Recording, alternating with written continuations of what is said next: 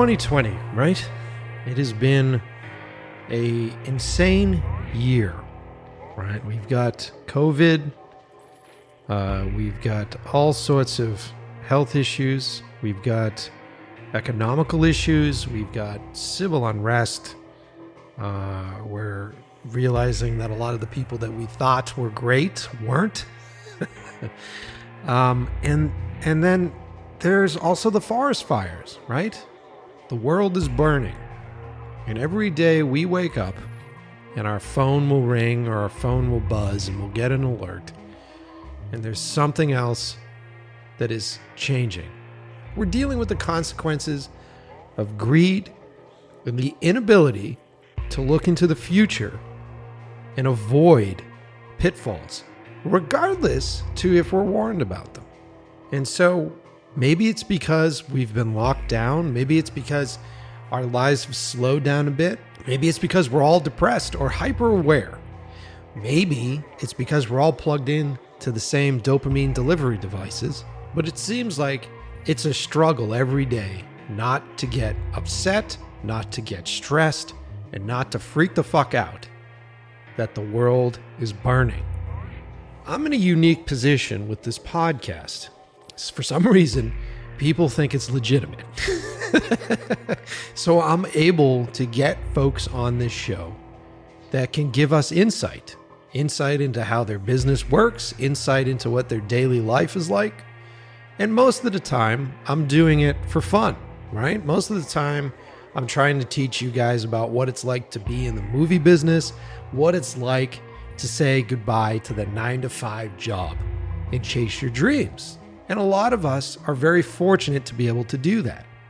A lot of us are in positions where they either have family support or support from friends, or have had opportunities granted to them to be able to chase their dreams, to be able to push for this. Now, some folks, their dreams are a lot different than ours. Some people grow up and they look and they see these huge fire engines. They see helicopters and teams of heroes, teams of people that are saving other people and seemingly selflessly saving other people, which is insane to me. Because being a cynical East Coaster, most of the time when I'm thinking about other folks, it's always, what are you getting out of this? Why are you doing this? What do you expect from this? And obviously you're doing this for money, right? There's got to be some sort of reward here. But when you look at the jobs of firefighters or EMTs or the people that work for your community, the jobs are often underappreciated, underfinanced, and a lot of the time, your ass is on the line, right? So why in your mind would you ever want to do these jobs? And I'm very curious about it. And I've got family members that are firefighters, and I got family members that do these jobs, and I always ask them, like, why the fuck are you doing this? It just seems like it's relentless on your body. It's relentless on your psyche. Every time I get the same response because I love it. I love helping people. I want to help people. There's something so great about being able to protect the people that you love, protect the communities that you love. Overwhelmingly, I always hear that response from anybody that decides to do these jobs.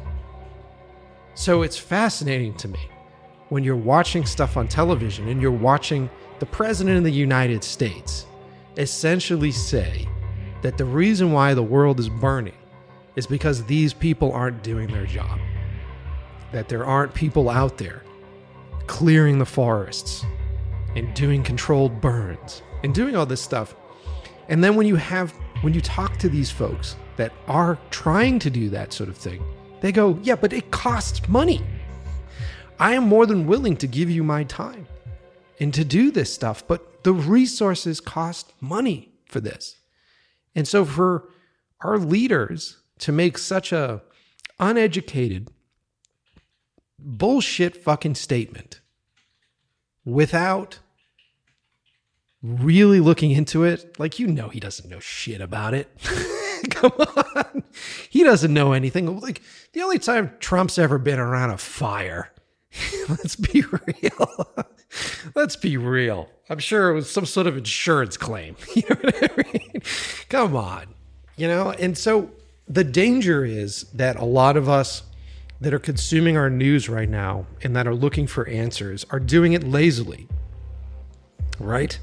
And look, I don't blame you.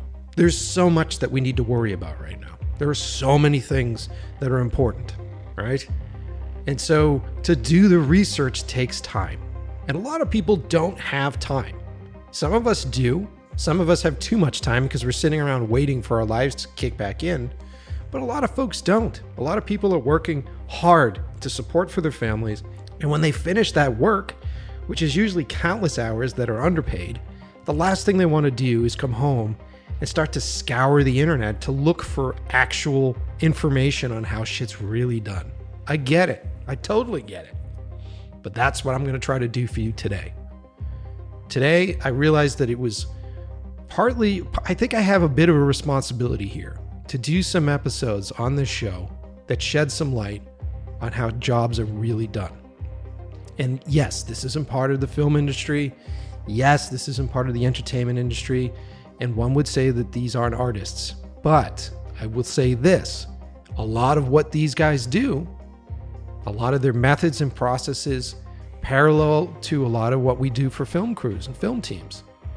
And I would also say that I understand the exhaustion to a certain extent, not physically, but mentally understand the exhaustion when we're working on film stuff. And we do long runs, long periods of time. Do you know that a firefighter generally works 2 to 3 24-hour shifts in a row? Like, let that sink in. We're talking about a 24-hour shift, a second 24-hour shift, and a third 24-hour shift. These guys do them in a row. And then you're like, okay, but they have all that other time off.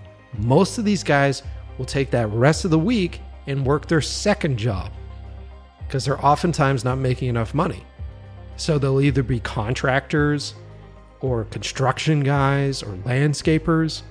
And a lot of the time, most of these firefighters are volunteering. They're joining different units. They're going out and helping during other crises. If there's a flood, if there's a hurricane, if there's a forest fire, these people are volunteering and they're on a volunteer list to be flown to take care of that stuff. It's insane to me.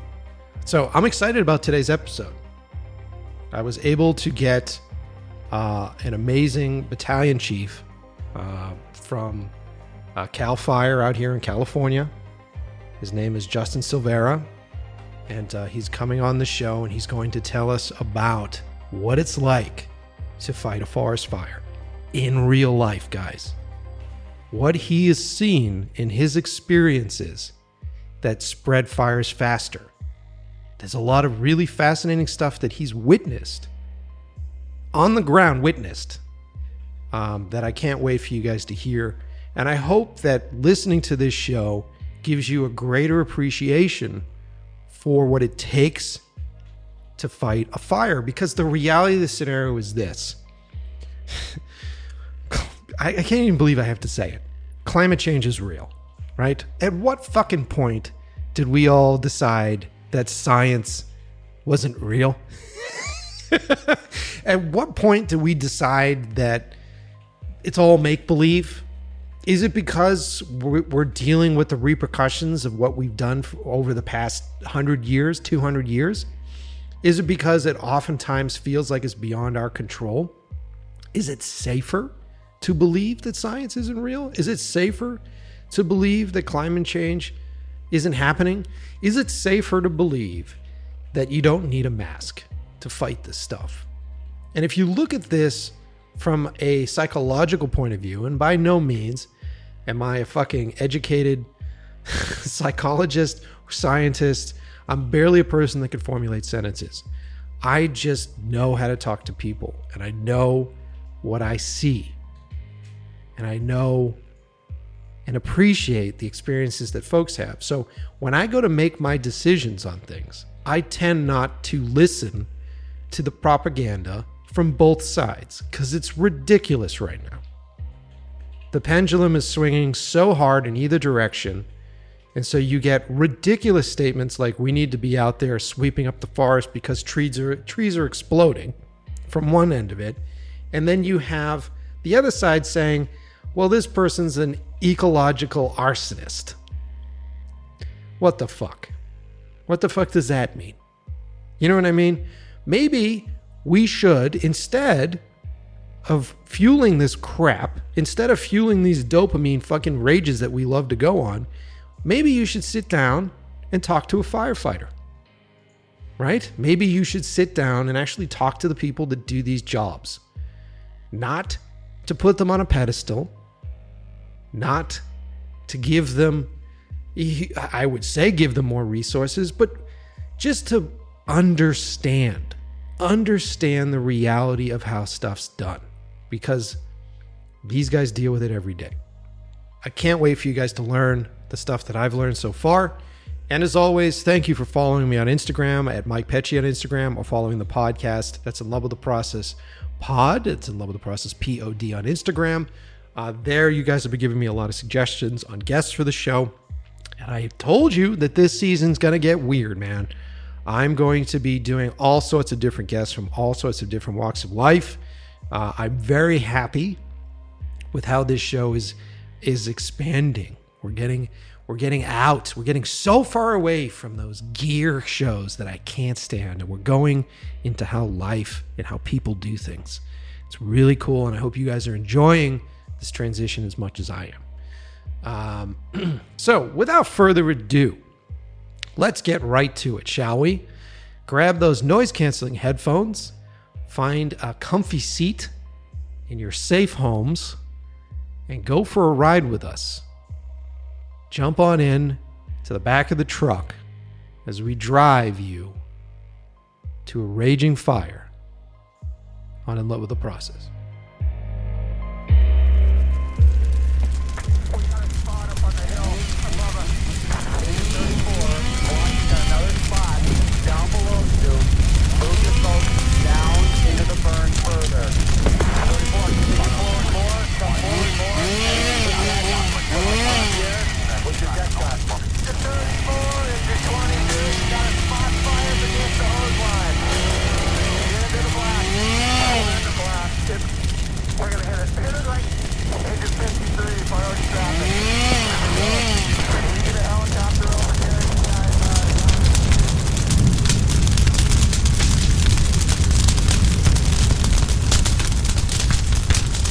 Hey, Justin, thanks for taking the time to be on the show, dude.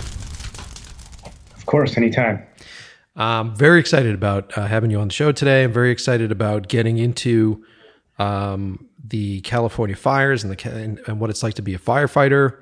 I am living out here in Los Angeles myself now, and so this year has been pretty rough as far as like air quality is concerned. And I realized that I knew very little about what it is that you guys do and how fires are fought. And most of the information that we get is put through the hype political machine. So I really wanted to get some folks on the show to talk about, what it is that you guys really do. You know what I mean?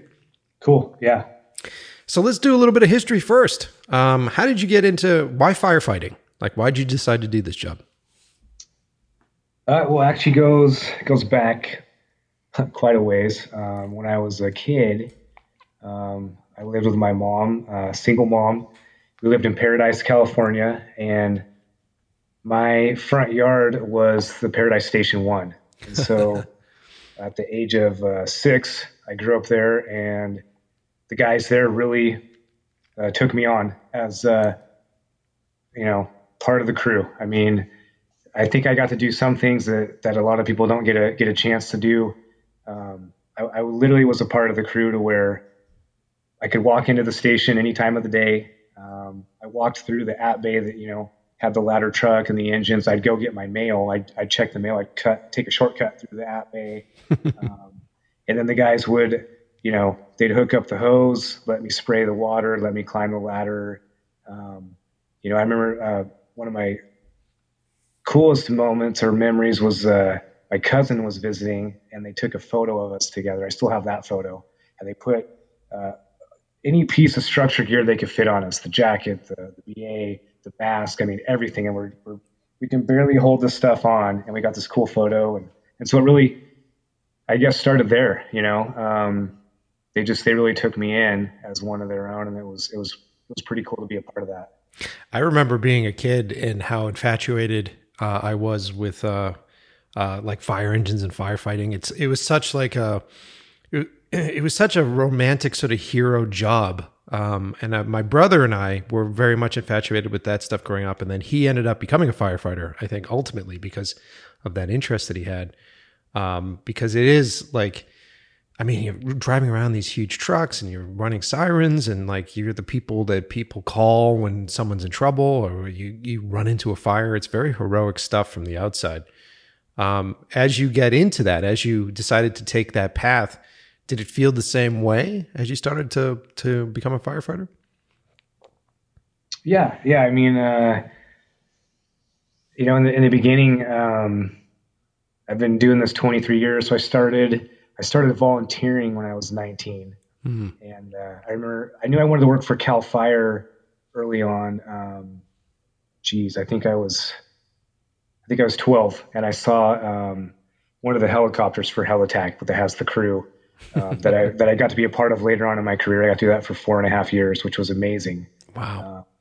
But when I saw that, that's when I knew what department or where. I was like, I want to go work for Cal Fire. I saw the copter, and it was like, that's it. So at 19, I started volunteering at a county station up in Magalia above Paradise, and that captain who took me under his wing really was rough, and a lot of people sometimes had rough interactions with him. But for whatever reason, we hit it off immediately. We're still great friends. He's retired now, but I just remember stepping in, and his first question was, what are you going to do for me? Why do you want to be a volunteer? And ultimately, I wanted to be a volunteer to try to get experience and to get on with the department. And then immediately after, you realize, well, also it's because I want to help people. I want to make a difference in a positive way. Mm-hmm. When we get called, a lot of people, that's their worst moment or one of their worst times, and they're just looking for someone to help alleviate or help stop what's happening. And so, yeah, I guess that's that initial gut instinct is I just want to, you just want to help.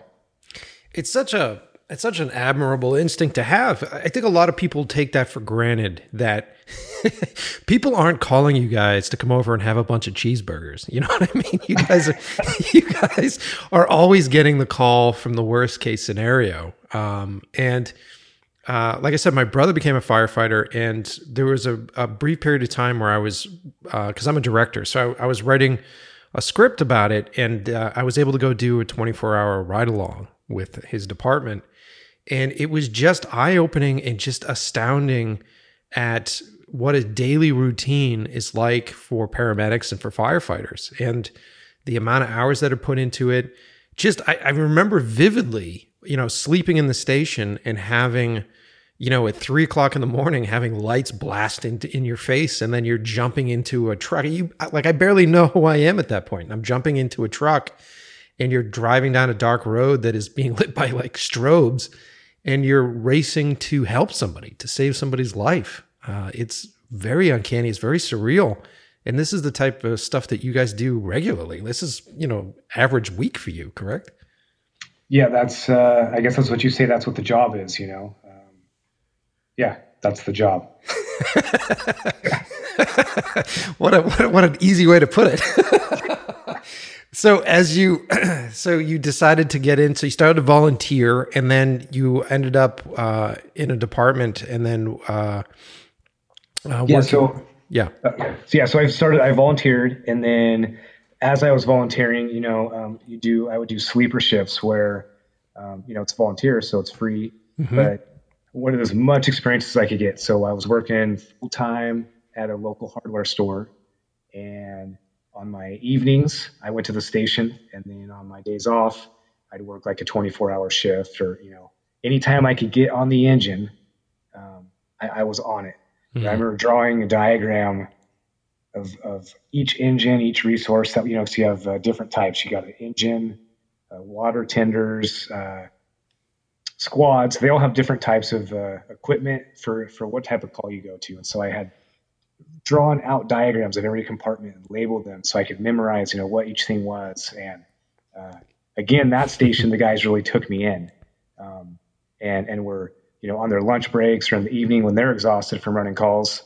I'm this new, excited, trying to be a cadet to learn, asking questions, and they're probably thinking, dude, I just want to sit down and take a break. But they didn't. They answered every question I had, and went into, fire academies and training. And from there, I was fortunate to get on with CAL FIRE at 20. So I got on fairly young, fairly early, and I've been with the department since. What was it like the first time? What was it like the first time running into a structure that is just covered with smoke, that it's on fire? Like, what are you feeling the first time you go in? The very first time, well, I mean, of course, that's why you train, throwing your BA, your air pack, all that stuff just becomes muscle memory because you really aren't thinking at that moment. You're amped. You're so stressed on just trying to get to the right address, trying to find the right house. Of course, it's like, well, it's on fire. You go to that one, but getting to that house, turning down the street, that's not a cul-de-sac or not making the right. It's a lane instead of an avenue.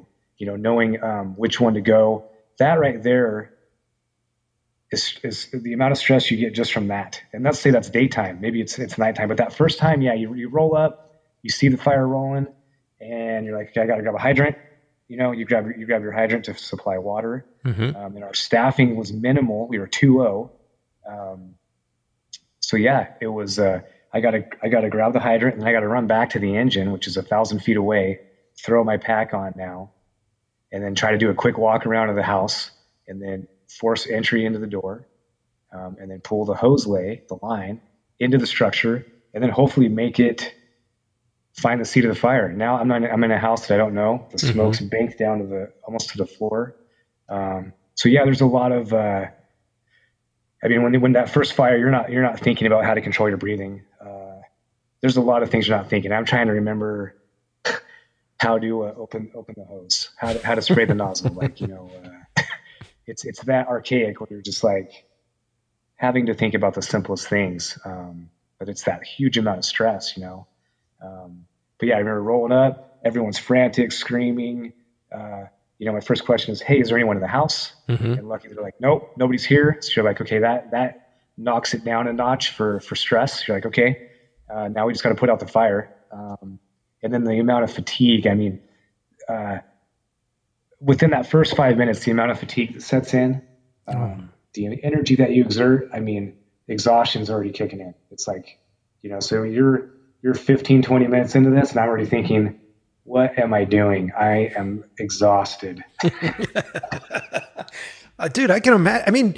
Just training your body to do what naturally it doesn't want to do. Like, naturally, as human beings, we see fire and we see heat, and we're bolting in the other direction.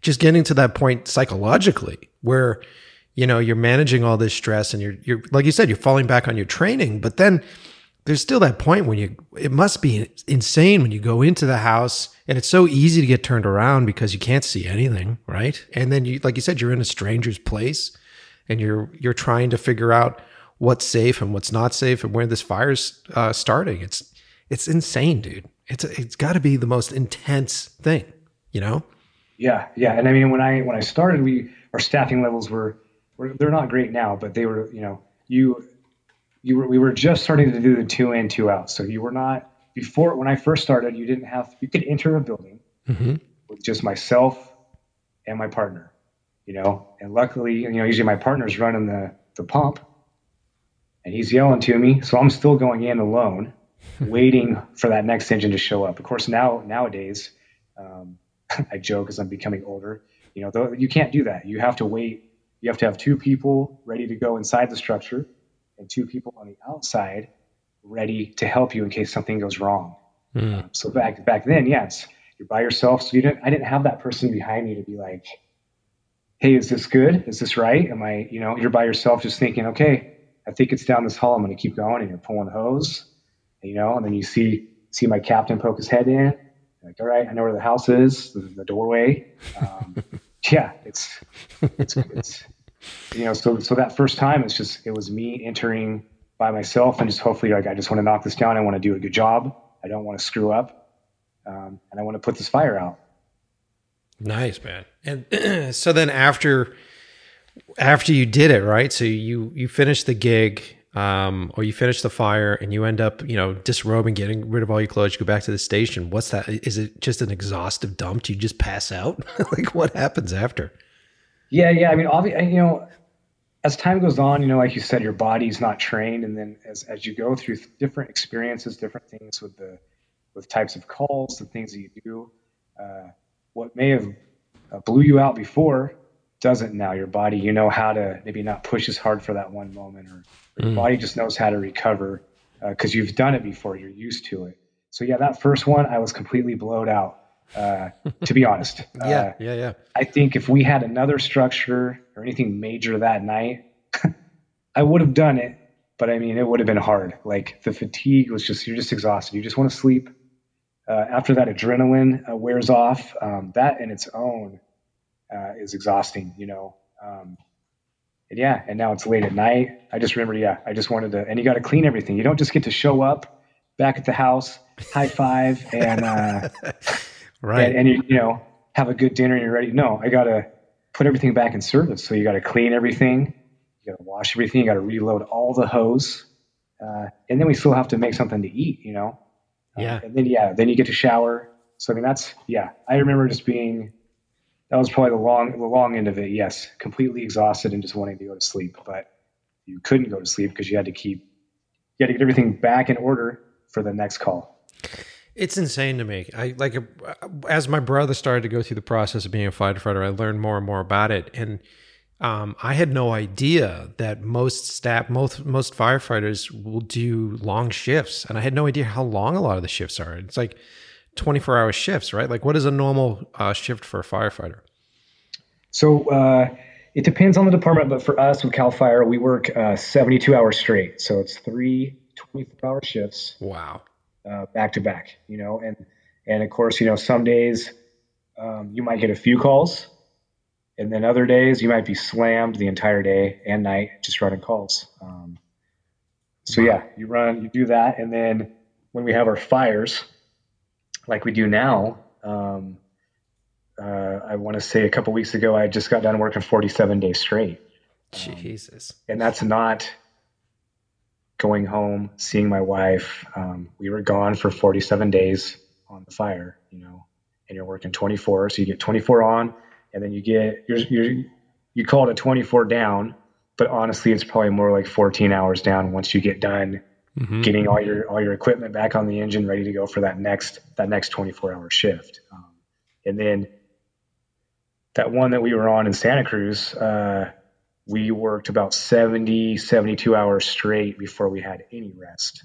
And that's because we were evacuating people, trying to save structures, and just complete chaos, Well, so explain to the audience, what was this Santa Cruz fire?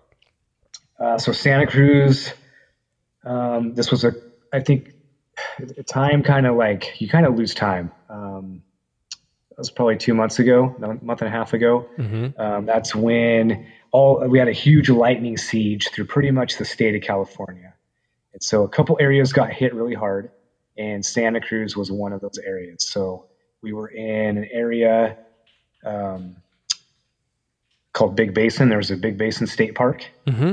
And that was the oldest state park, or I should say is, the building no longer, but it was the oldest building of a state park in our state history. And, wow. So we got into this, into Santa Cruz, and they had, at the time, I think they had known like 15 fires, and then it predicted, I think there was like 40 that were burning that we didn't have people on. And so you go to the ones where there's houses, and you start to attack that fire. Yep. And then you'll start to see other ones pop up and grow. And so after that first 24-hour shift, because we drove all night to get there, we left, I think it was like 9:00 at night. We got into Santa Cruz from where my station is in Humboldt. Mm-hmm. I think it was 3 a.m. So you get about an hour of sleep in the parking lot, and then you're ready to go. And so we did our first 24-hour shift from there. Jesus. We're unfamiliar with the area. We don't know where we're at. We're not sure. We're not even sure where all the fires are at. And so we get through that first 24, and then we get to go to a hotel to try to rest. And I think we were there for maybe 2 hours, and then we got ripped out of our hotel. And that's when it was called Boulder Creek. The town of Boulder Creek, Big Basin Park, all that blew up that night. So they were doing evacuations, and that I remember driving in that night again because not familiar. It's like 9:00 at night now. It's pitch black. Mm-hmm. I had that first reminiscent idea of when I drove into the campfire. It was that same, obviously not nearly as devastating or bad, but just how all the evacuation, all the traffic was coming out one way. It kind of gives you that heightened sense of I've seen this before, and you kind of get that gut wrenching, like, how's tonight going to go? I remember joking to had a firefighter with me, joking to him like, this is great for PTSD, and we just laughed. But yeah, you have those certain gut checks, I guess. So that's how we started. And I don't mean to ramble. That's how we started into Santa Cruz that night. And then we got, I'm not meeting face to face because it's just chaotic. And so a division runs like a geographical area. Yep. I'm supposed to report to him. We can't get on the radios. He's just like, hey, go up to this place. You shouldn't be able to miss it.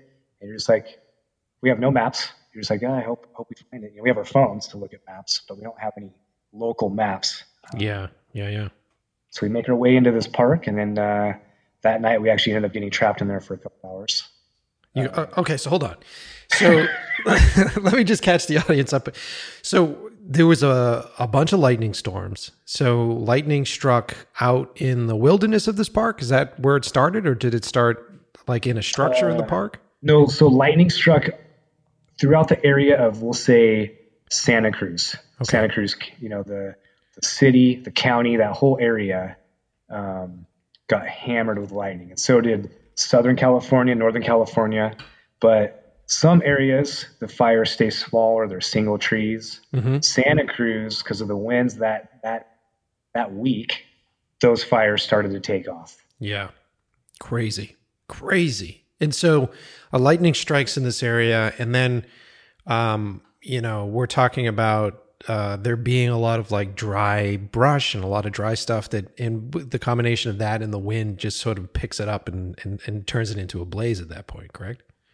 Correct. And then for Santa Cruz, it's not common to get a lot of lightning fires. You might get some lightning, but it's not common to have the fires that we had to that extent. How come? Like what do you think the difference was? Why do you think there was? Well, the difference would be the vegetation. Like, so it's, it's a lot of, redwood trees. It's got a large canopy that covers everything. It's coastal. So you get a lot of influence from the ocean. It's humid. Mm-hmm. All those things are factors. So typically, and like we were even being told, oh, don't worry, redwoods never burn, or they don't burn bad. Well, because of where we're at now, call it what you want with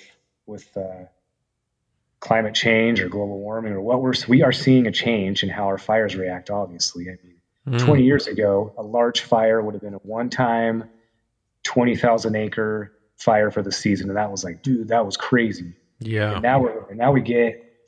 I think when we were in Santa Cruz, we had 4 separate areas of California, all with over 100,000 acre fires burning. I mean, it's crazy. That's unheard of. And that's like normal now. It's insane, dude. And so we'll get back to the Santa Cruz thing, but let's just dig a little bit deeper into here, because as average Joe asshole, right? As average Joe citizen here, we just hear stuff that we get from the news. And so people are like, climate change is changing this. Climate change is what's affecting all these things. But I guess we don't know the details. And this is why I'm fascinated with having you on the show. Like you're on the line, you specifically see this stuff. So when people say climate change, is it just because you have a lot more dry kindling at that point because of the climate change? Like, what are you specifically seeing differently? You know what I mean? Yeah, I mean, there's so many different factors, and of course, it's gonna, you may talk to someone else, and they're gonna be like, "It's totally bogus, man." But from I'll go off of just what my experience is from seeing what the fires were when I started, yep. Where we're at now. Yeah, I mean, obviously, the dense vegetation is dry. We have drought. We don't have the weather patterns or the rain that we used to get, or that we haven't gotten. I mean, shoot, I think in California we had like a 7-year drought, and that's when we thought things were getting bad, because they were. Yeah. And that would have been,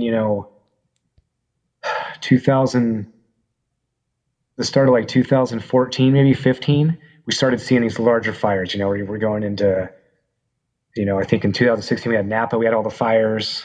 And then 2017, again, Napa had a bunch of fires. And then 2017 we had the Thomas down in Ventura. I mean, all these fires are just blown up. And then, typically a season in Northern California, even middle to Northern California, the season would be, you could say June to October. You made it to October, you had to worry about going down to LA for the Santa Ana winds, Southern California. Yeah. Once you made it to like the first week of November, second week, season was done. You were like, we made it. We're good to go. Right. And that's not the case. A season now, I mean, you look at the Camp Fire, that was November, and that thing burned within 24 hours. I couldn't even remember. It was outrageous. Tens of thousands of acres, burned an entire town down. In November, the Thomas before that was December, and we're having fires now when typically we're like, oh, winter's here, we don't have to worry about it. And stuff is so dry. It's like kindling, like you said, it just burns. And then we used to worry about, we call the Santa Ana winds down south. Yep. And now, and this is not scientific, this is just my own view. It looks like we are getting what we call a north wind now in November. And so in November, even right now, we have strategically placed engines in case of these wind events that we get. So now you got PG&E doing their power safety public shutoffs because of the winds, because the power lines, and if something snaps, starts a fire. But we didn't have these north winds before in late October and November. It was down south that had the winds. And the last 3 years, October, November, I'm no longer so worried about going down to Southern California. I'm worried about what's going to happen in my backyard in Northern California. And that wind is a new, or at least we're recognizing as a characteristic that's happening now routinely. That was not happening when I was with the department when I started. Fascinating.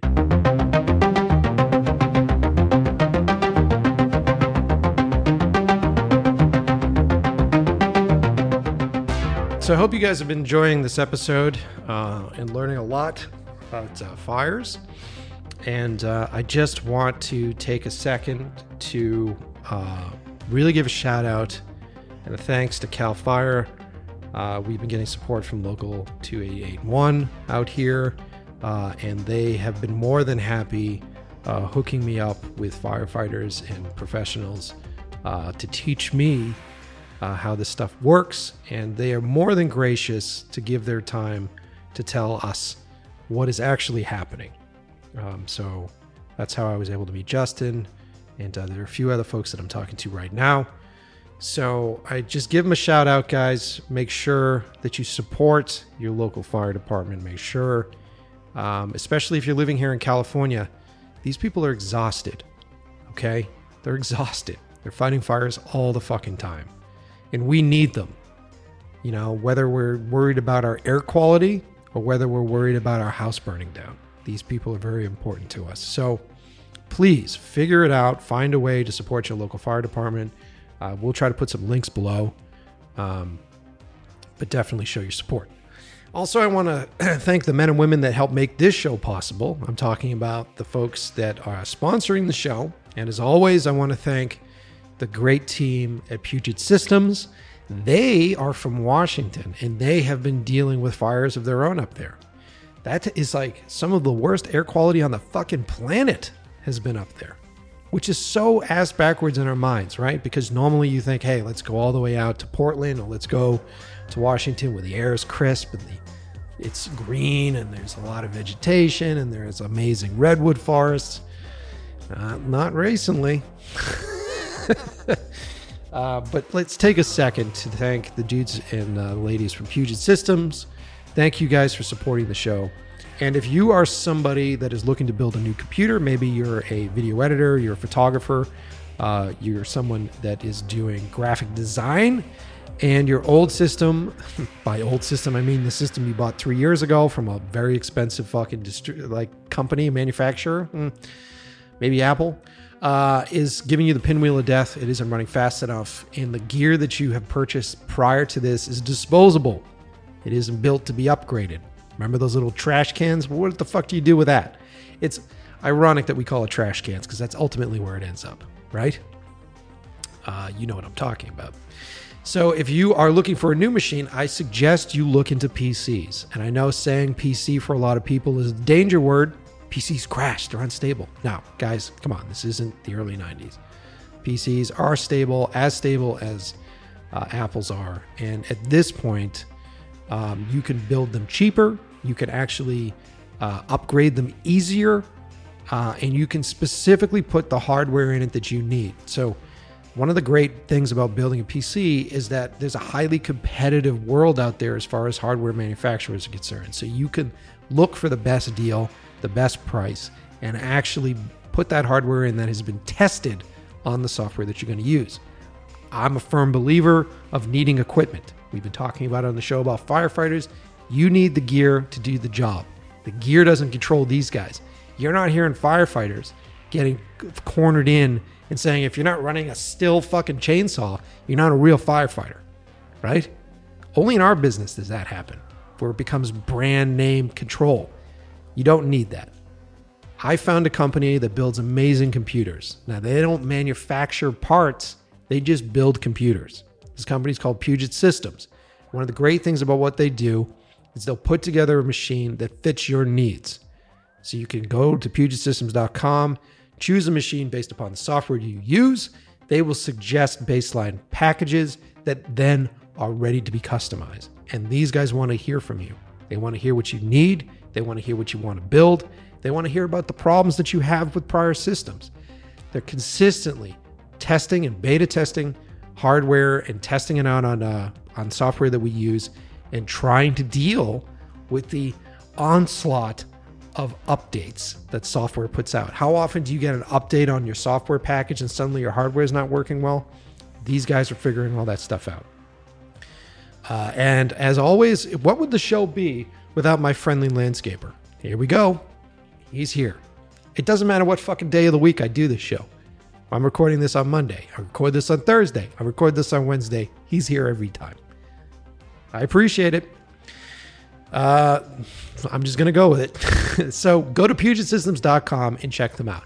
Also supporting us as always are the guys from Quasar Science. The best advancement in the movie business over the past 5-10 years has been lighting. We've seen it. When you watch Netflix, you look at how amazing the shows look, how awesome the cinematography is. It is because of LED lighting.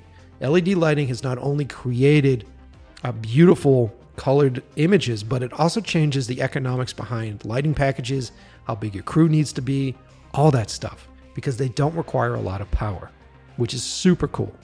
They have a very low footprint. They don't require much gear, so you can fit it in your car, and you can do some magical, amazing things with LED lights.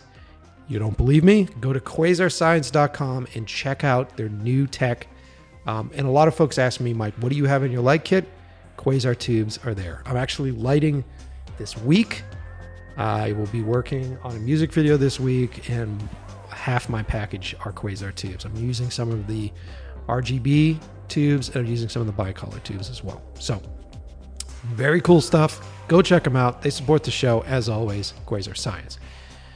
And finally, go to inlovewiththeprocess.com. We're going to, I think it's going to be up there by the time the show comes out. You can subscribe to our newsletter. Liam's going to be spearheading this. We're going to try to put out a newsletter that not only tells about the new episodes, but also talks about listeners, talks about what our guests have been doing. It'll be a good place, good resource for you guys. Also, we'll be having hopefully contests and giveaways, all sorts of stuff. So go to inlovewiththeprocess.com. There you could also listen to shows. If you're a newcomer to the show and you just came on board, because I'm sure we're going to get a lot of new folks with a firefighter episode. We interview all sorts of folks on the show. A lot of people that work in the entertainment business, but we also do some really great food and chefs episodes and musician episodes as well. So if you go to In Love with the Process, there we've curated the episodes based upon subject material. We make it very easy for you to choose your episode based upon what it is that you want to listen to. And I know you're going to get fucking hooked. I mean, who else does a show with a lawnmower in the background? All right, let's get back to it.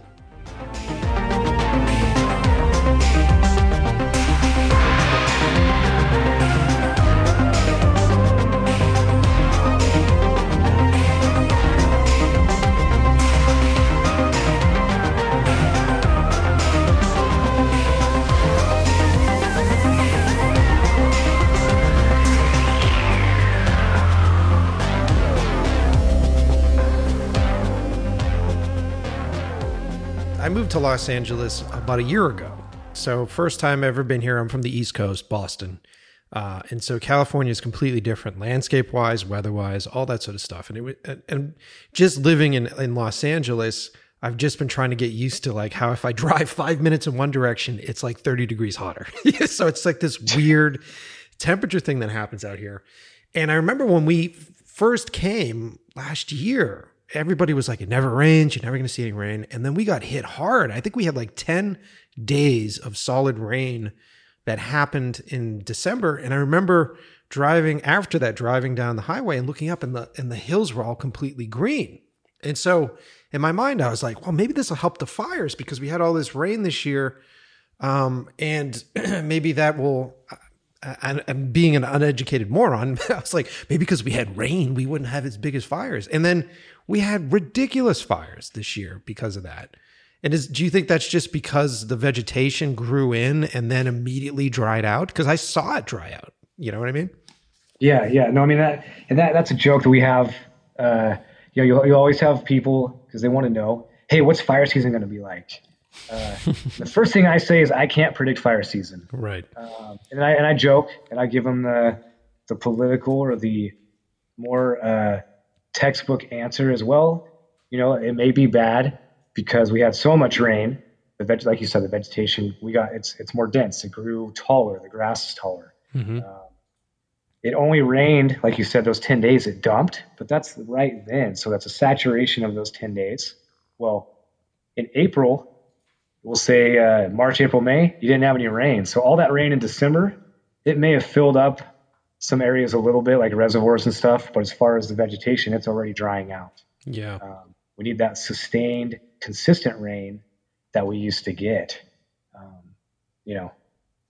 So yeah. So I don't predict fire seasons. Everyone's going to be the worst. Right. And then I'd say since 2016, I'd always tell the guys we'd be on a campaign fire, a large fire. And I'd be like, hey, you need to remember this because this is a career fire. Well, I think in 2018 by the campfire, it was like my fourth career fire that season. God. I stopped saying this is a career fire because right now, the way it seems, almost I'm going to go to a few of those every year. And it's crazy. Yeah. A career fire used to be like a once in a career. One in a 30-year career, you could say, I was at that fire and it was insane. And now it's like, oh, I was at that one last month. Crazy, dude. So let's go back to Santa Cruz, right? So let's go back to this fire that we were talking about. And now we talked prior to this, you're a battalion chief, correct? Is that the deal? Yes. So basically explain to the audience, like what is it that you do specifically? So I promoted to battalion chief. It's a little over a year now.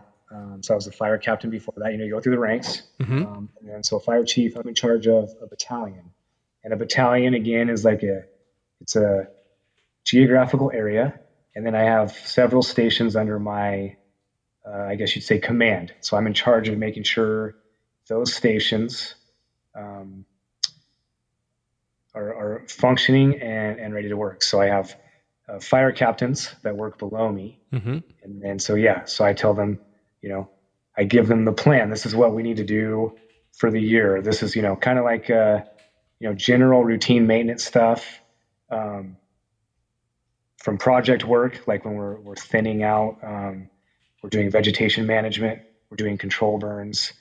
They're still going to call. So if they get a structure fire, or a vegetation, a wildland fire, they go to that, and then I also respond with them. And so the idea is, as the battalion chief, I'm the IC, the incident commander. Mm-hmm.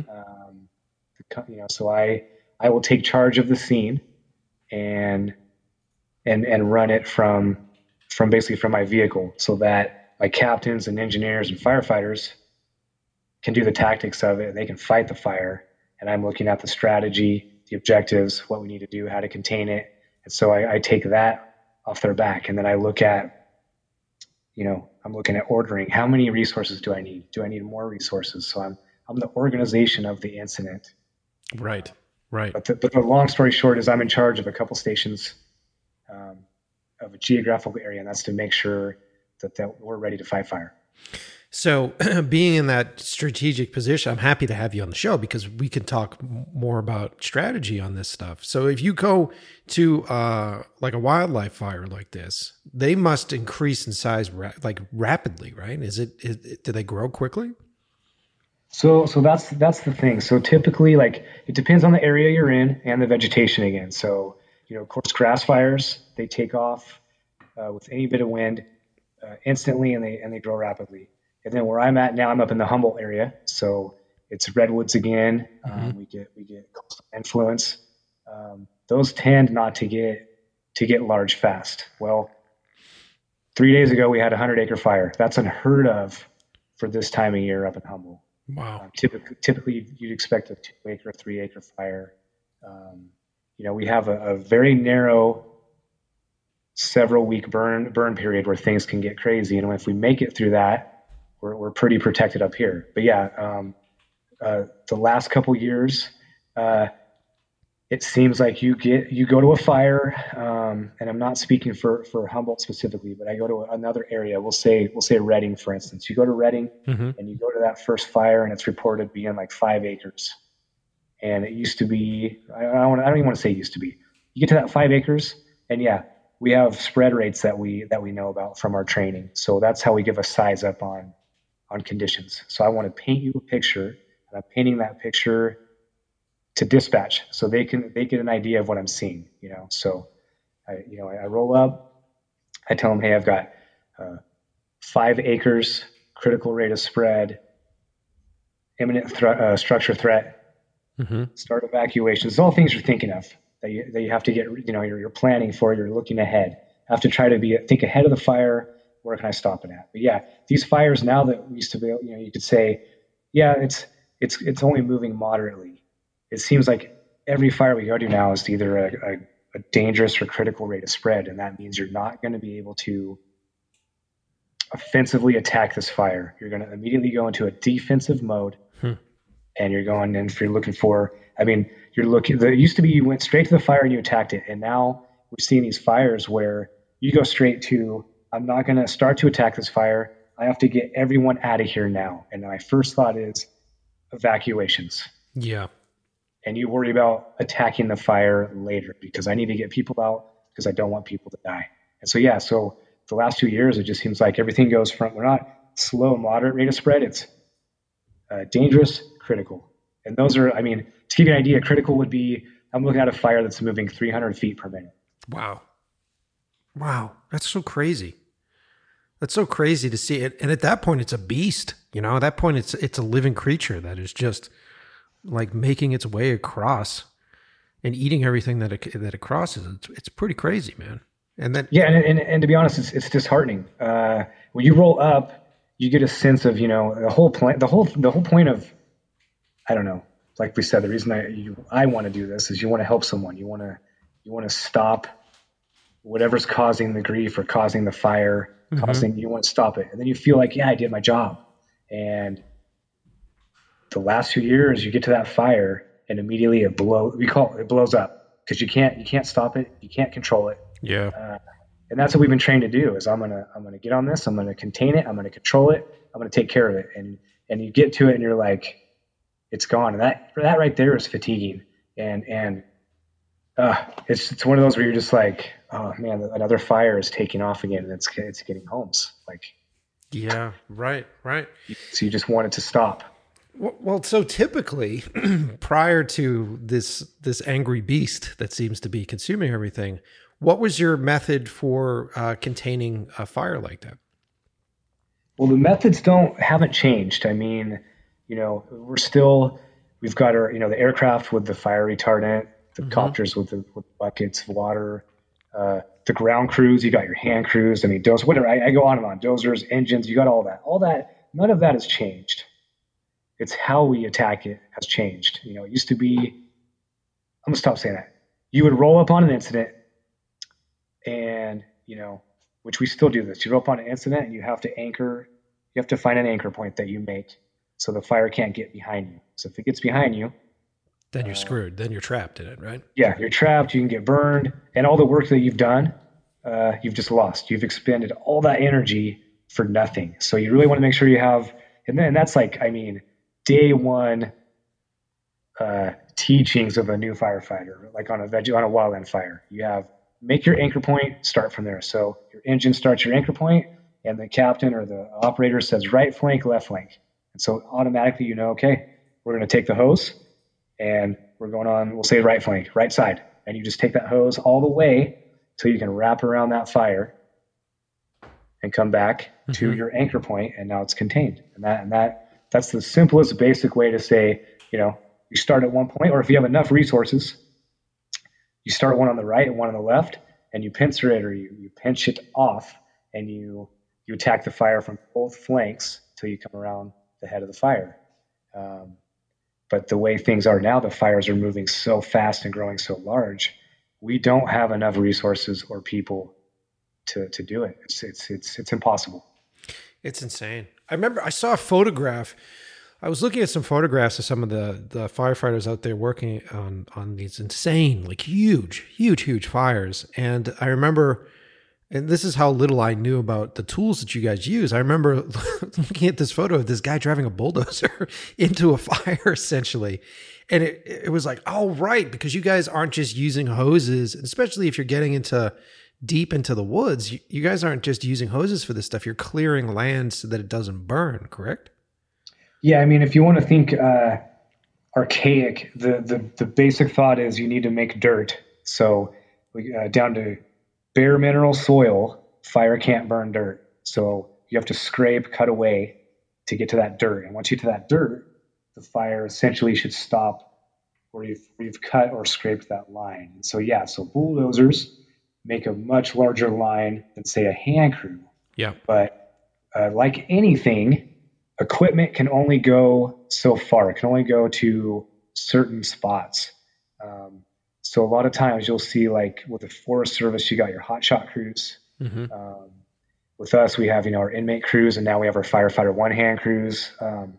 It's the hand crews that they're doing that, and you have, it's called a Pulaski. It's got one end's a cutting in, one end's a grubbing in. It looks like an axe head with a little, like, you could call it a hoe, or, to scrape.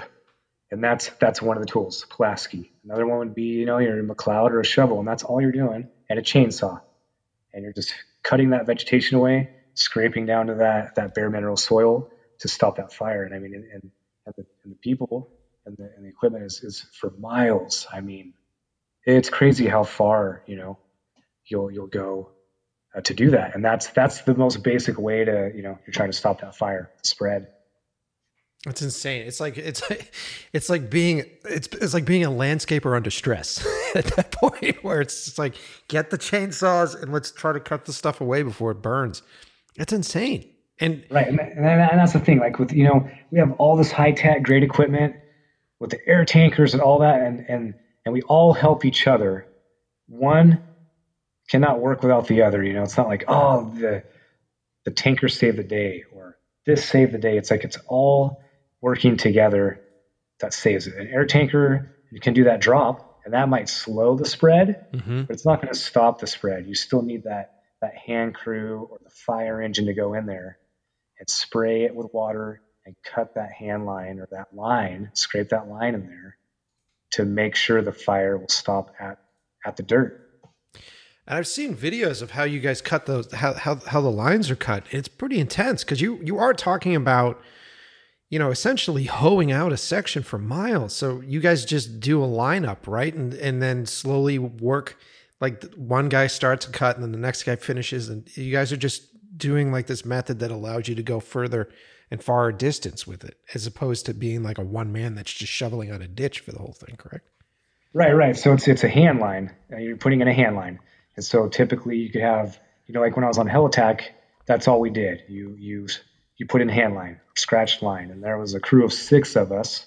So it's a lot narrower line just for initial attack primarily to try to stop that fire. When you get your hand crews, their initial attack, but they're also looking at, they're going to be there a while. So they're putting in, we have all these, equations and mathematical figures. And so your hand line is supposed to be 1.5 times the fuel height. So, you think about, we'll just say grass is 3 feet. You want to have a hand line that's like primarily 8 feet wide. And when you say a hand line, just for the audience, that's essentially the ditch that you're digging. So that's the path that you're clearing of all vegetation down to the dirt. Yeah. You're just like, picture taking a hoe and a rake. I don't want to say a rake because you're not using a rake. A hoe. Yep. And you're scraping down to dirt, and that line is that width. So we'll say typically for the grass, it'd be a 3 foot wide bare mineral dirt line that you scraped. God damn. And so instead of one person taking that full 3 feet, they'll take maybe, I don't know, we'll say a foot, or they scrape 1 foot, and then the firefighter next to them takes another foot. And you keep doing that, and if you have a crew, you essentially get to that width that you need. And then how long do these lines usually go for? As long as the fire is. Jesus. I mean, that's it. Miles. They go for miles. So, I mean, sometimes you just stop where you're at, sleep for a few hours, eat some food that you have in your pack. You got a lunch, a lunch sack, eat your sandwich. And then once you get a few hours of sleep, you get back up and you just keep going. You just keep going. Your shoulders and your upper body must be killing you after hours of that. Oh yeah. I mean, the fatigue and just wanting to stop. I mean, that was the biggest thing I noticed when I was cutting hand line is you don't have that hose with you. You don't have a water line with you. It's just your tool, the dirt, and you're right up against the edge of the fire. So it's hot. Yeah. It's hot. You got dirt, dust in your mouth, you're fatigued. You just want to stop. It's like, you don't have that choice. I guess you do. And then you wouldn't have the job, but. Well, no, but still like, look, I suffer from asthma. So I've always had asthma and breathing problems. So moving out here to California, especially during this fire season, has been so intense as far as breathing is concerned. And you guys are there breathing that shit in all the fucking time. Like I don't know how you guys handle it as far as like lung capacity is concerned. And like, you guys must be dealing with smoke inhalation problems all the time out there. Oh yeah. I mean, it's the carbon monoxide, the fatigue that you get just from the smoke that we're in, and the inversion of I say inversion where you could be on a fire and you could be outside of that fire area, and your smoke is bad and hazy, if it's the town next to the fire.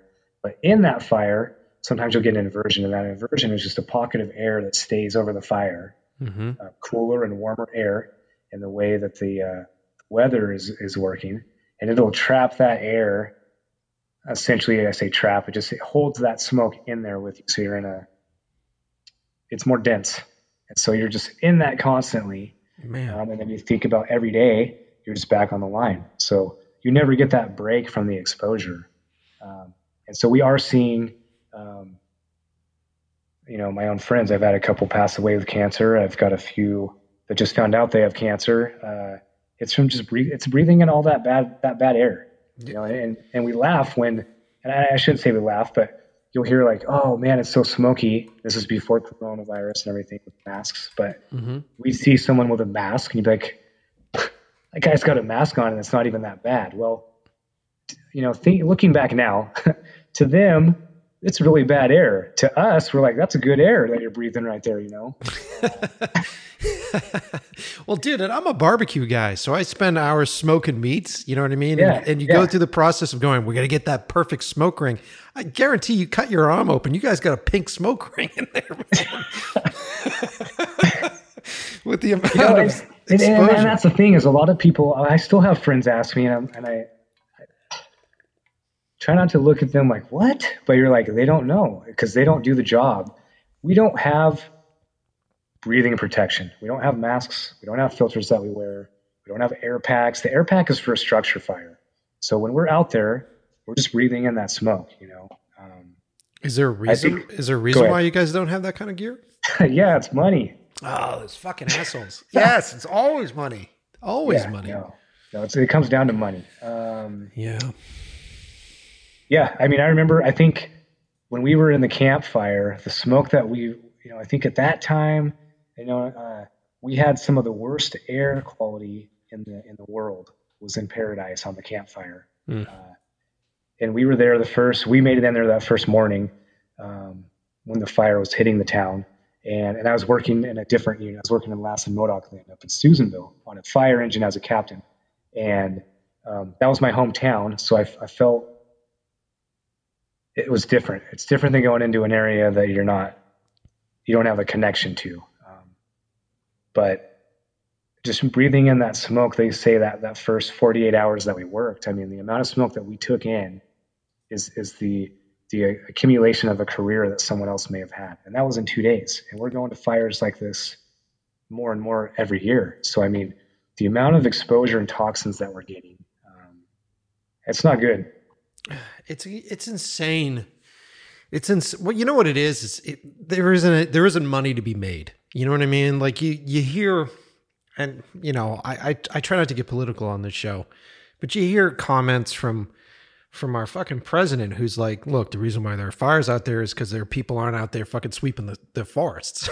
You know what I mean? It's just like, okay. We need bigger brooms. Yeah. Okay. So there is the theory that you should be clearing away brush and doing controlled fires and that stuff, but that costs money. And so for you to just make a statement like that, and then apparently they're cutting funding to the fighting fires out here in California, it's just like, it makes no fucking sense. And then when you look at it, you go, but there's no money to be made. Like it would be different if you were cutting down lumber trees that they could actually process into wood and be doing that. But you guys are clearing like a lot of brush and shit, which is useless as far as cash is concerned, correct? Yeah, that's a great way to put that. Yes. What are you going to do with the brush? Hopefully it burns, right? Right. Like, what are they going to do with it? And so usually when we do the vegetation management like that, we'll windrow it, we'll pile it. And then for the winter time, that can be projects for hand crews and stuff, or even engine crews. We'll try to burn piles in the winter time, but yeah, there's no money in making a pile and burning it. Right. And then what are you supposed to, a lot of these fires are happening up in the mountains out here. So what are you supposed to do? Just send crews up into the mountains and have them rake the forest? Well, and that's the thing. That comment is just an uneducated comment. We have vegetation management programs, actually the CAL FIRE, Forest Service, we all participate in. And everything can be better. I mean, there's no doubt with that, but you can't pinpoint one exact thing and say that's why this is happening. But we are working, like I said, for my battalion, as soon as fire season's done, which who knows when that's going to be, Then we go into vegetation management projects, VMP, that we do all winter. And so when they're not going to medical aids and car accidents and structure fires, they're clearing brush and trying to make fuel breaks and try to thin out that vegetation. So when we do get a fire, it doesn't get as big as quickly. Well, let me just say this for you. That's a very polite way of saying, when we're not doing our fucking job, like we're going and raking the forest. It's asinine to me that if we examine this thing and we go, look, fires are burning faster, fires are burning hotter. Like you've talked about how you've seen a change in the winds. I mean, it just seems like no matter how wide of a ditch you're digging to stop a fire, if those winds are whipping through, then it's just jumping those ditches, correct? And then the fire is continuing at that point. You're correct. Man, I'm not getting scientific here because I'm not a scientist. No, dude, you don't need to be a scientist. You're someone that's working on the field. So just... Yes. When you have...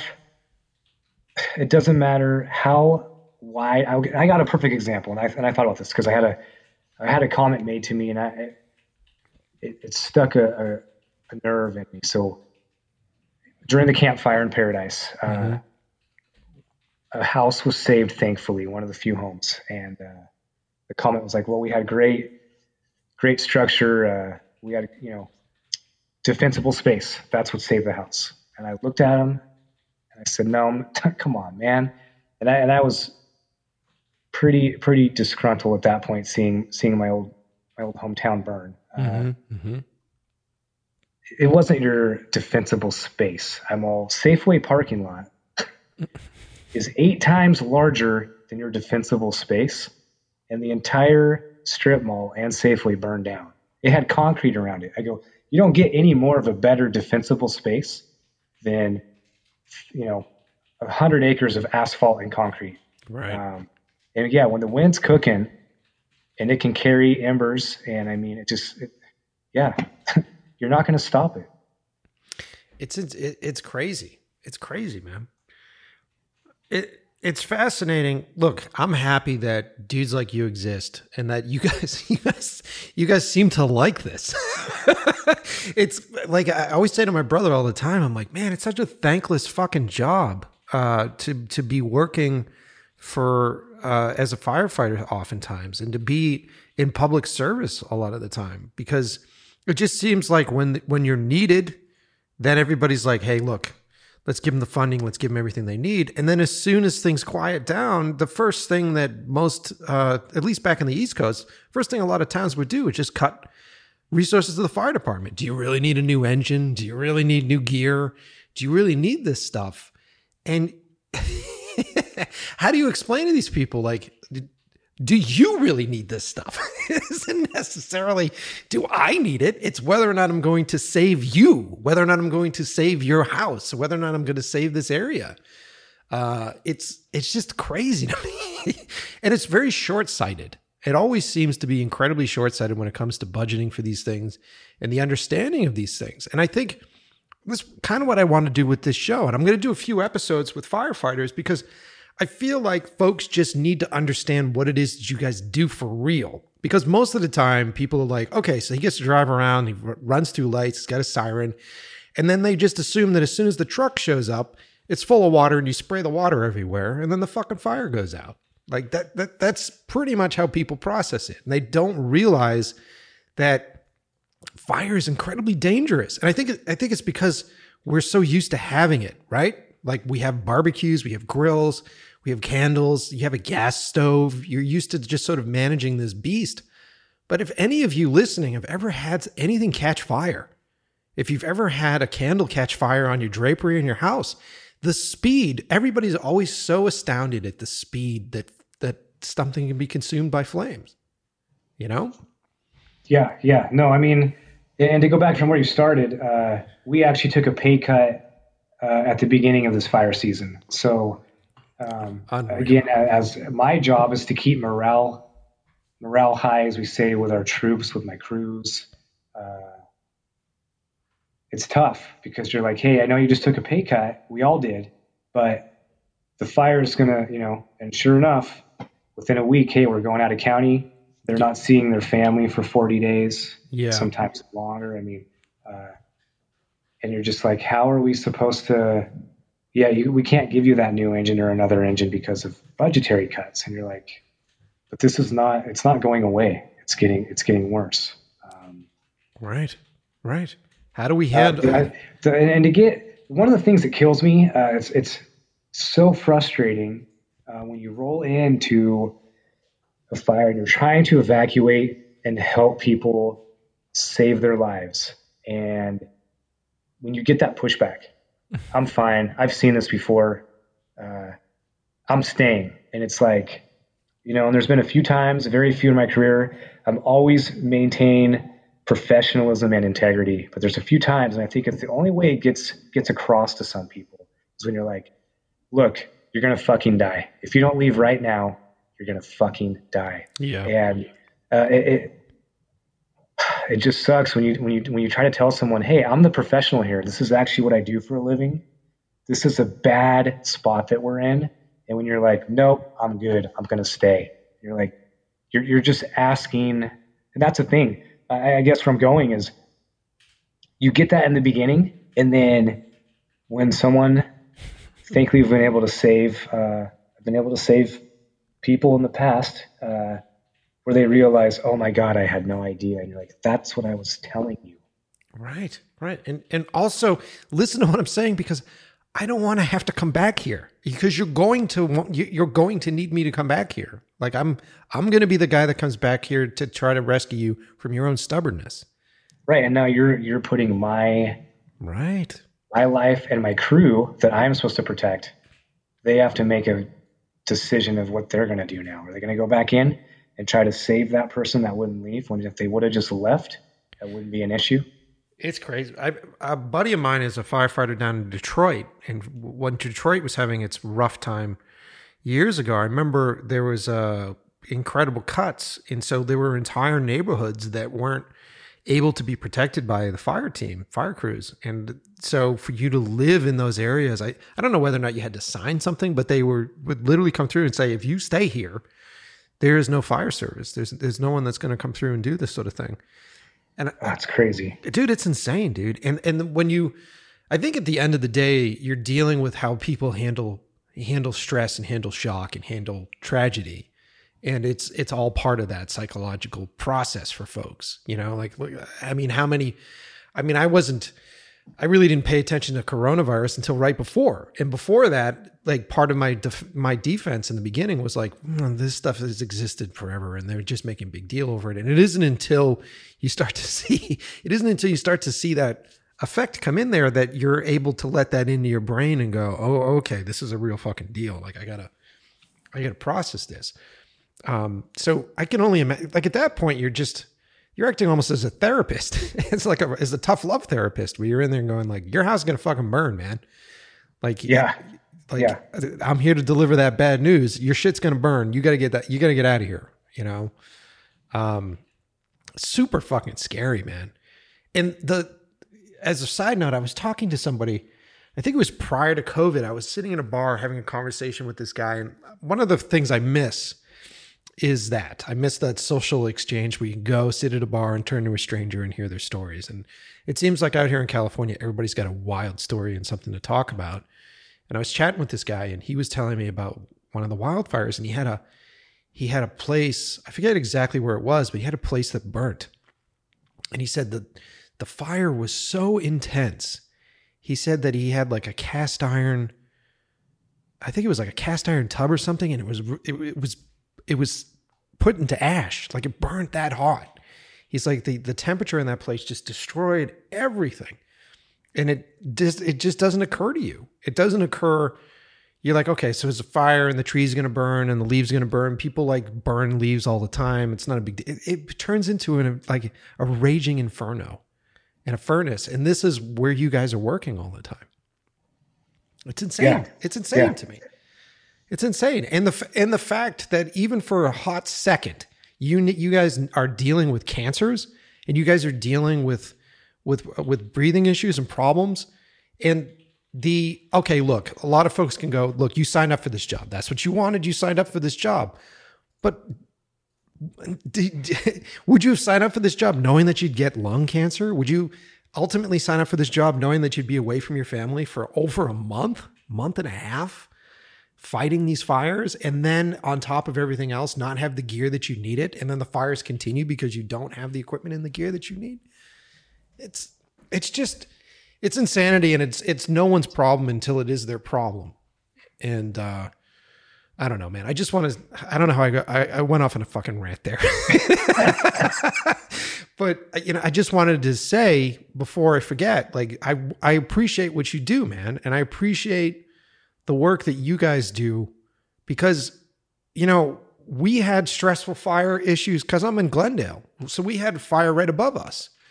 I forget what they called it. I don't know if it was like the Beaver Fire or whatever. Was that a few years back? No, we had a fire this year, like right above us. So like we had air quality readings out here we were at about 165 to 190 for air quality shit.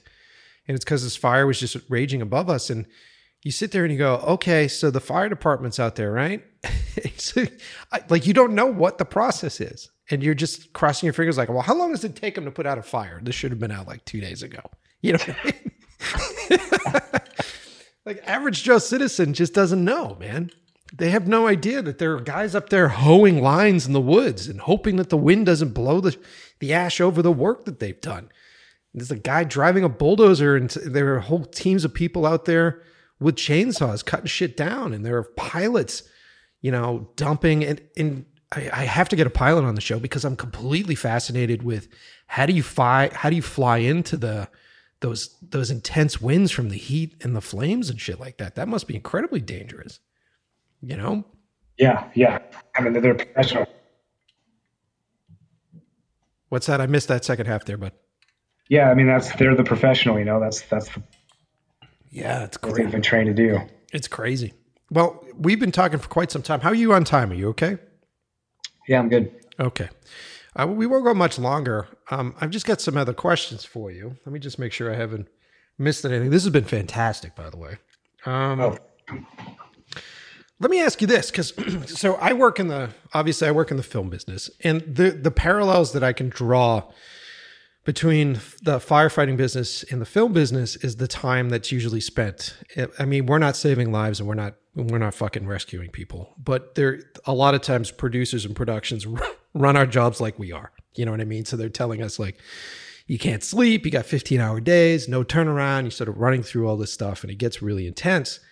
And one of the things I always joke about whenever I'm on a production is I get set dreams. I always call them set dreams, which essentially is nightmares that are either rotating around a rhythmic thing that I have to do on set every day or around fears that I have while I'm shooting.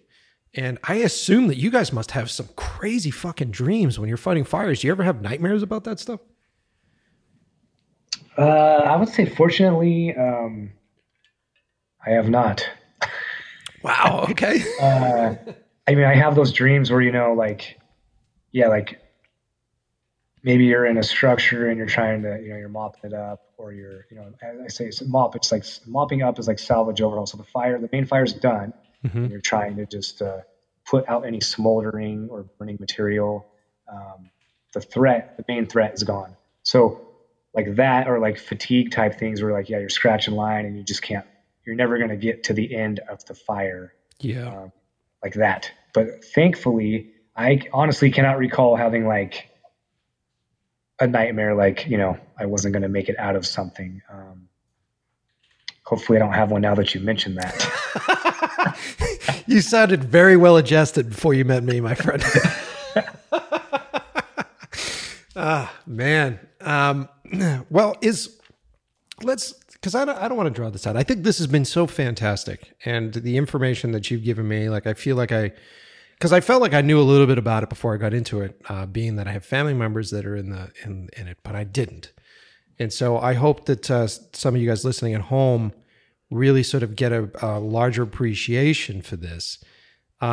Is there anything that I haven't asked you? Is there anything that you wish that the general public knew more about as far as like what you guys do or fire prevention or anything like that? I mean, it could go on and on. The biggest thing is we don't have enough people. I mean, that's the biggest thing. We need more firefighters. We need more positions.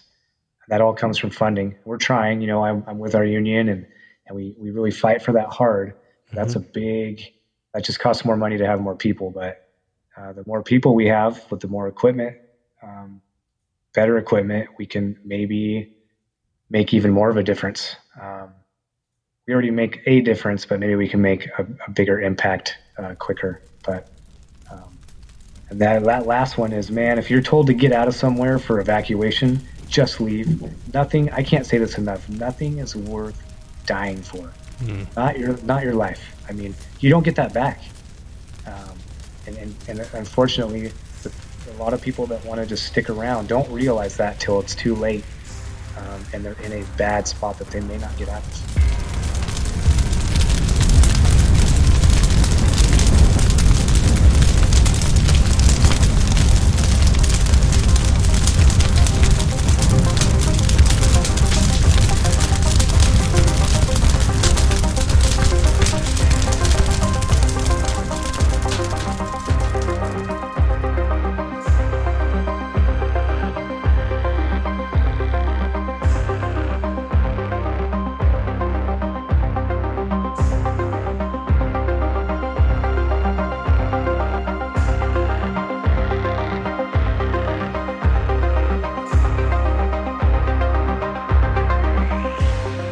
So, wow, right?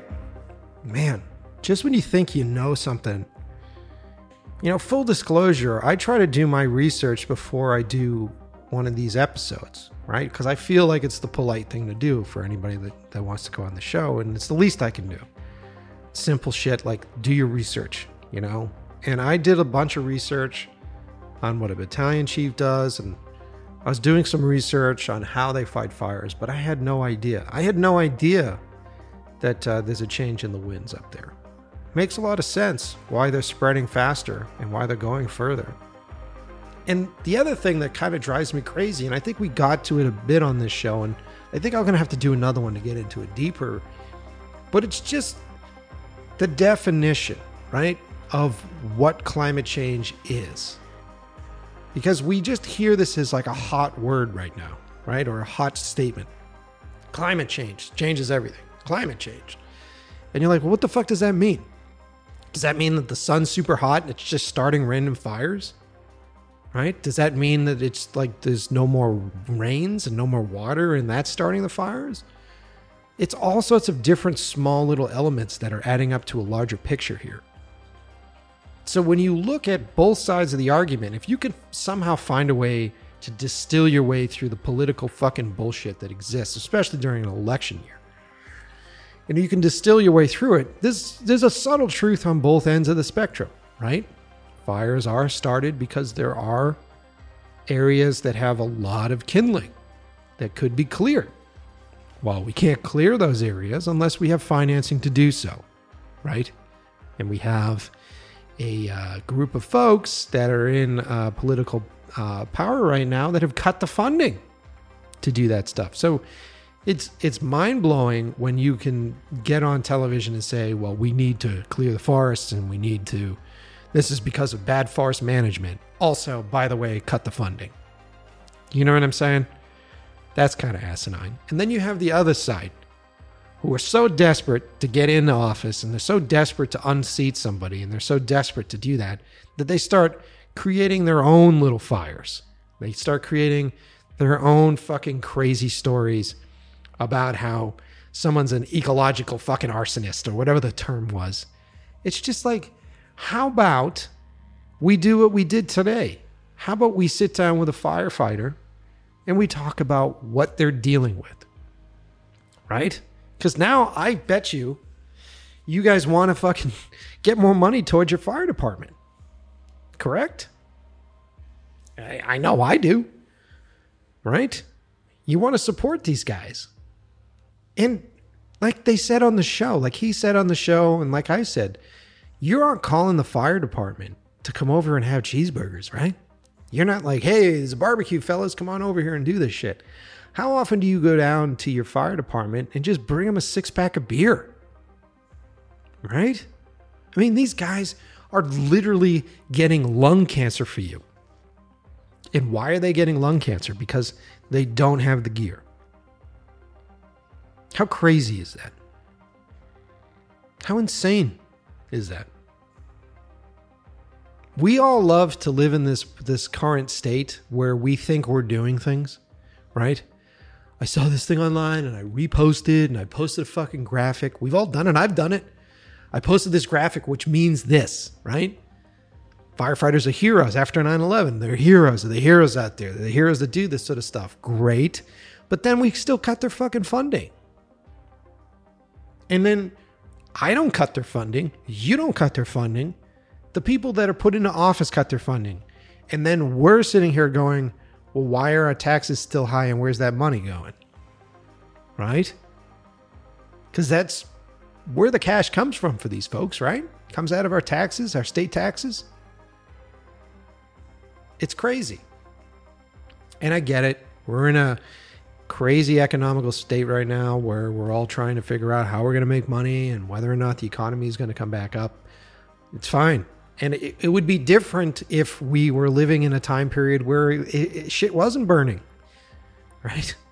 But it always seems like shit's burning, right? You have those assholes that decide that they're going to go out into a fucking grass area to do a goddamn Instagram post or a party and light off an explosive to decide whether or not their boy is going to be, or their child's going to be a boy or a girl. And then that fucking sets what kind of fucking fire? Right? And look, you can't blame them because they just don't know. What they do know is that this is a cute way to make me feel good. And so then you have these folks that go out there with these, what do you think? What do you think it does? If it's going to eject smoke in the air, colored smoke, it has some sort of ignition in there, right? It's explosive to a certain extent. So why would you put it? Oh, because it looks pretty, right? One of the biggest issues that a lot of our parks, our national parks have right now, one of the biggest problems they have are Instagrammers, are people that want to trudge through vegetation that is endangered, want to climb down cliffs and put themselves in danger to take the same shit, to take the same stupid fucking photograph. Cut to how many thousands of fucking acres burned? Right? So do yourself a favor. Learn about this shit. Understand how this shit works. And try to be just the slightest bit responsible with this, because the truth of the matter is everything's incredibly flammable right now. Anyway, that was me being super serious. I hope you guys are enjoying the show. Really. Look at that transition. I hope you guys are enjoying the show. I really like today's episode. Like I said, I think I'm going to try to get like one or two other firefighters on the show, different departments, just to sort of paint it out for us. Because I'm fascinated by it. That's it. Like, there's no sponsorships here. There's no alternate reasons for me doing this. There's no political reasons for me doing this. And anything that I'm telling you on the show is me reacting to what I just fucking heard. So I just want to, I just want to learn. And I'm going to use the show as a great reason for me to learn. And as a byproduct, you get to learn with me. So if you guys like it, please, like I said, follow me on Instagram, at Mike Pecci on Instagram. Listen to me talking about Instagram after I just gave a bunch of Instagrammers shit. Listen, I'm using it as the only way to get your attention. So go there, write me a message, let me know what you think about the show. Tell me I'm full of shit. It's fine. And as always, let's wrap this show up, man. As always, thanks for listening, and I will see you next Tuesday.